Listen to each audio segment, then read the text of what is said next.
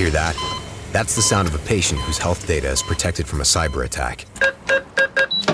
And that's the sound of a financial system that's digitally secured from bad actors. Right now, there's an invisible war being fought on a digital battlefield that impacts what we do every day. That's why at Peraton, we do the can't be done to help protect the vital systems we rely on. Because if we don't, the alternative is unimaginable. Peraton. Membership fees apply after free trial. Cancel anytime. Can I be real for a second? That goal you have to exercise and eat better, you really can do it. But nobody is going to do it for you. And nobody has to, because you can do it if you have the right tools and a community that cares about helping you get results. And that's us, Beachbody. It's as convenient as your TV or laptop, but you need to decide that you're worth it. Let us help you succeed. Here's how. Go to beachbody.com to claim your free membership and start feeling great. Hello and welcome back to the Space News by SpaceIndustryNews.com. My name is Will, and today we'll be speaking about NASA's Dawn mission, which is the asteroid mission, and also exoplanets. Large, enormous, gigantic, big Earth-like worlds with giant swaths of water. Giant oceans. Water worlds, if you will. Also, we'll be speaking about some SpaceX helipad-equipped boats that will be really instrumental in bringing astronauts home safely from space. So, sit down, relax, enjoy some space news. Let's go. Now, let's talk about some NASA Dawn spacecrafts. Unfortunately, it's gone, my friends. It's gone silent. This asteroid hunter, well, they lost signal. The Dawn space mission, it missed a scheduled communication session with NASA's Deep Space Network on Wednesday, October 31st and Thursday, November 1st. And after the team eliminated other possible causes for the miscommunications, mission managers concluded that the spacecraft finally ran out of hydrazine, the fuel that enables the spacecraft to control its pointing. So that means that Dawn can no longer keep its antenna trained on Earth to communicate with mission control to turn its solar panels to the sun to recharge. Effectively, that means that the Dawn mission is it's over. It's done. So, unfortunately, it's over, but they did some great science. It launched 11 years ago to visit two of the largest objects in the main asteroid belt. Currently, right now, it's in orbit around the dwarf planet Ceres, which it will remain in for decades to come. And a NASA spokesperson said, "Today, we celebrate the end of our Dawn mission. Its incredible technical achievements, the vital science it gave us, and the entire team who enabled the spacecraft to make these discoveries. The astounding images and data that Dawn collected from Vesta and Ceres are critical to understanding the history and evolution of our solar system."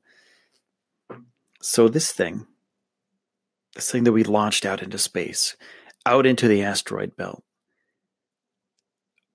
hundreds of people worked on things, from software to hardware to the people after it, like the launch. So many people worked on this thing. And for some reason, it finally ran out of fuel. It can't point towards us. And the mission is over. But it launched in 2007. And they put about 4.3 billion miles. This 4.3 billion miles. My car right now has 230,000 miles on it. 230,000 miles. Now, that's pretty good for a car, but 4.3 billion miles. And it was propelled by ion engines. And it achieved many firsts along the way. In 2011, when Dawn arrived at Vesta, second largest world in the main asteroid belt, the spacecraft became the first to orbit a body in the region between Mars and Jupiter. And in 2015, when Dawn went into orbit around Ceres, a dwarf planet that is almost the largest world in the asteroid belt, the mission became the first to visit a dwarf planet and go into orbit around 2 destinations beyond Earth. NASA spokesperson said, or Mark Raymond, the chief engineer and the mission director said, the fact that my car's license plate frame proclaims my other vehicles in the main asteroid belt shows how much pride I take in Dawn. The demands we put on Dawn were tremendous, but it met the challenge every time. It's hard to say goodbye to this amazing spaceship, but it's time. And the data that Dawn beamed back to Earth from its 4 science experiments enabled scientists to compare 2 planet-like worlds that evolved very differently. Among its accomplishments, Dawn showed how important location was to the way objects in our early solar system formed and evolved. Dawn also reinforced the idea that dwarf planets could have hosted oceans over a significant part of their history and potentially still do. So there's possible we got some water out there in the dwarf planets. I mean, later on, we're going to talk about some exoplanets that are made of basically 50% water. So why wouldn't these little guys, these dwarf planets, have water on them of some sort? So, there's a possibility out there. So Carol Raymond at JPL said, in many ways, Dawn's legacy is just beginning. Dawn's data sets will be deeply mined by scientists working on how planets grow and differentiate, and when and where life could have formed in our solar system. Ceres and Vesta are important to the study in distant planetary systems too, as they provide a glimpse of the conditions that may exist around young stars. So this is a history lesson. This spacecraft went out to the asteroid belt. It's beamed back tons and tons of data. They're going to be mining it for a while. And, we're going to learn about things that we never even knew existed. We're going to learn about things, so many new discoveries from this thing. So, unfortunately, the spacecraft has ended. But its legacy lives on through all the data that scientists and data miners are going to dig through for, I don't even know how many tens of years, maybe 100 years. I don't know. That's probably a lot of data. I mean, it was 4.3 billion miles away. So there's probably data there somewhere for the next 100 years, I'm assuming. Well, hopefully they get at it soon and we get some more information. And when we do, we'll let you know. But now let's go to some exoplanet news and how exoplanets that are just a few times larger than Earth show that they have vast liquid water oceans. Much, much bigger, way bigger oceans than Earth has. So what is the thing that everything needs to be alive that we know of? It's water. Everything needs water to live that we know of on our planet. Whenever we look someplace else, when we're looking at Mars to find new life, we're looking for water first, because that's what we know. As humans, that's what we know creates life. So this new study shows that, research shows that we might find it. We might find life all over our galaxy.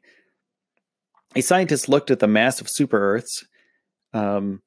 It's a common planet, but it's not present in our own solar system. They're large, much larger Earths, Earth-sized rocky or Earth-type planets. They're rocky planets, rocky worlds, and they're several times larger than Earth. And the team's analysis of known super-Earths reveals something astounding and crazy. Many of them may be literal water worlds. So these worlds may be half water. These super-Earths might be half water, liquid water. It was a team from Harvard And they determined that these planets with 1.5 times Earth's radius or below would be terrestrial or rocky. And super Earths above 2.5 Earth radius might be more like tiny versions of Neptune or Uranus. And the two water-dominated planets in our solar system are far from life-friendly. These super Earths, they have gigantic oceans, water worlds. So where there's water, usually there's life, right? So it shows that they might not be life-friendly, though. They might be enshrouded by a mostly water vapor atmosphere, which means that further below, there might be oceans at extreme pressures and temperatures between 390 and 930 degrees Fahrenheit. That's 200 to 500 degrees Celsius. Li Zhang of Harvard said, life could develop in certain near-surface layers of these water worlds when the pressure, temperature, and chemical conditions are appropriate. He's the study's lead, and Zhang also believes that the planets may form more like a gas giant, with a core deep underneath a dense atmosphere. So the atmosphere might be full of water, and then there might be a layer underneath that's water as well, and there might be certain conditions in this water that could harbor some life. So Zhang said, one has to realize that although water appears to be precious and rare on Earth and other inner solar system terrestrial planets, it is in fact one of the most abundant substances in the universe, since oxygen is the third most abundant element after hydrogen and helium. There's a lot of water out there. And this just proves that there are water planets out there. We're looking up at the stars and, way, way, way far away. There's planets out there with water in them, and it's possible that there's life on those planets. Water life. So what could this life look like? What could it do? There's so many questions you can ask. But now that we have proof, and based on the team's modeling, up to 35% of known planets might be water worlds. So that's over a third of all planets that we know of could be water worlds. Wow. So there's exo-oceans, not just exoplanets. There's exo-oceans on these exoplanets. And that's really intriguing. So in the next couple of years, 10, 15 years, we're going to start searching for more of these water worlds. And I'm sure we're going to find a lot more, because if there's 35% known planets might be water worlds, they're going to do some more research to figure out exactly what that data, how that data crosses other solar systems and other galaxies. So, exoplanets, there's going to be crazy science happening in the next 10 years. More water worlds will be found, I'm sure, and we will hopefully find out that we're not alone. Finally, it's been a long time. Actually, it hasn't been that long. We haven't been doing this kind of science for that long in comparison to the history of the universe and the history of the Earth. So hopefully we get to it in the next 50 years. I think that would be really cool. And I'll hopefully still be around by then. That would be even better. So there you have it. We have 35% of known planets as water worlds out there. It's a Harvard University study. And, SpaceX, they're launching things into space, but they also have things down here on Earth that help bring astronauts home safely. And they've upgraded their SpaceX ship, and its crew just went through dramatic dress rehearsals, running through how they'd rescue injured astronauts after they return to Earth. And when SpaceX starts ferrying astronauts to and from the ISS, International Space Station next year, the company's ocean vessel, Go Searcher, will be tasked with recovering SpaceX's crewed Dragon capsules. keep stumbling over my words, man. What's wrong with me today? That splashed out in the Atlantic Ocean. Ship is now equipped for a worst-case scenario with medical treatment facilities and a helipad in case returning astronauts need to be evacuated quickly to a hospital. So they're making all these changes for the safety of our astronauts. That's really cool. And it's part of a fleet of ocean vessels that SpaceX has acquired over the years to aid in its spaceflight efforts. And the most famous of those are SpaceX's autonomous drone ships, which are used as landing pads when the company's Falcon 9 rockets are recovered in the ocean after launches. So when you see those rockets come down on the ocean, it's one of these kind of ships. Now, the Ghost Searcher used to accompany these drone ships when they were tugged back to shore as a support vessel, but at the end of summer, SpaceX gave Ghost Searcher a suite of upgrades, including the addition of a helipad and a radar dome to make sure the boat can swiftly recover Dragon capsules that carry astronauts back to Earth. So these astronauts are going to land on this ship, and if something goes wrong, they will have everything there that they need to help these astronauts back to safety. There's a helipad. Helicopters land on this thing, and they'll be able to get these guys out of there, guys and gals out of there, if something goes wrong. And it's part of NASA's Commercial Crew Program. SpaceX has been developing the Crew Dragon capsule to take astronauts to the ISS. And the company is also responsible for getting crews back safely to Earth. And when astronauts need to return home, the plan is for the Crew Dragon to splash down to the Atlantic coast near Florida. And during an ideal mission, Ghost Searcher will lift the Crew Dragon out of the water with a crane attached to the end of the boat. That's according to NASA. And the capsule will then be hauled onto the deck of the Ghost Searcher, and the astronauts will be evaluated by doctors from SpaceX and NASA. So I think I made a mistake earlier, and I said that the capsule is going to land on this thing. What I really meant to say is it's going to land in the ocean nearby. They're going to grab it, bring it up on top here.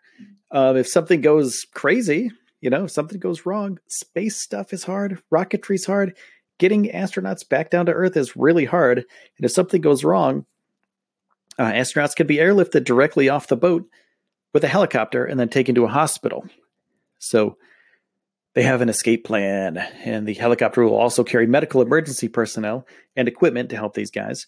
That way, doctors can be on hand every step of the way to help the astronauts that might need to be evacuated quickly from the capsule. So hopefully nothing goes wrong. Cross your fingers, cross your toes, cross your shoelaces. And they never need to use these things. So hopefully they never need to use the helicopter. They never have to use any of the rescue equipment, but it's there just in case. And the first flight of SpaceX's Crew Dragon is slated for January of 2019. Oh, that's so close. That's so close. That's a couple months away. And the Crew Dragon will be empty for that mission too. But if the vehicle's key systems check out okay, the uncrewed test flight will then be followed by a crewed one scheduled for June 2019. My birthday is June 1st. Happy birthday to me, with a launch of astronauts. That would be amazing. And at the same time, NASA's other commercial crew partner, Boeing, is scheduled to fly its capsule, the CST-100 Starliner, for the first time without crew in March of 2019. So SpaceX is a little bit ahead of the CST-100 Starliner in Boeing. And the Boeing ship is going to launch a crew in August. So they're only a couple months apart, man. SpaceX just nudged them out. But, I mean, a couple months, really not that big of a deal. I mean, we're sending spacecraft with astronauts up to the ISS from Earth. American astronauts in American-made capsules? That's crazy. Whew. So the Starliner, it's supposed to land on U.S. soil, so there's no need for a recovery boat. I mean, so SpaceX has a boat, Boeing doesn't. You know, each one's going to land fine. All these guys are going to do their jobs well, and we're going to have astronauts flying up to the ISS and landing safely back on Earth sooner than you know it, by next year. Again, by private space companies. These people are going to be launching and landing by next year, or in next year, I should say. So January 2019, hold your breath. Let's do this, guys. That sounds awesome. It's going to be the Crew Dragon is going to be launching by itself. No astronauts. Well, that is, I think that's a wrap for today, guys. I appreciate you guys' time. I appreciate all your guys' support. And if you want to support the podcast, please leave a review. Please give me some stars. I do this because I love to do it. I do it because I really love space travel and I love the space. I don't know. I'm a fan. Like, I'm a fan just like you guys. I just want to do this and bring this to you guys, so you guys in your car on the way to work or whatever, you know, when you go to sleep at night, however you get your space news, thank you. And I appreciate it. And I appreciate your support. There's also a link in the description of this pod for you guys to donate and become a subscriber to the podcast. You know, and then I can keep doing these things. I can do more of them. I can do longer ones, and I can spend more time doing them, which is what I really would love to do for you guys. So I appreciate all your support. Thank you so much for those of you who have already subscribed, and all of you that are just tuning in for the first time today. Thank you so much for taking a chance and checking out the podcast. I'll see you tomorrow. Have a good day, everybody. And this is Will for the Space News, signing off. Hear that? That's the sound of a patient whose health data is protected from a cyber attack. And that's the sound of a financial system that's digitally secured from bad actors. Right now, there's an invisible war being fought on a digital battlefield that impacts what we do every day. That's why at Peraton, we do the can't be done to help protect the vital systems we rely on. Because if we don't, the alternative is unimaginable. Peraton.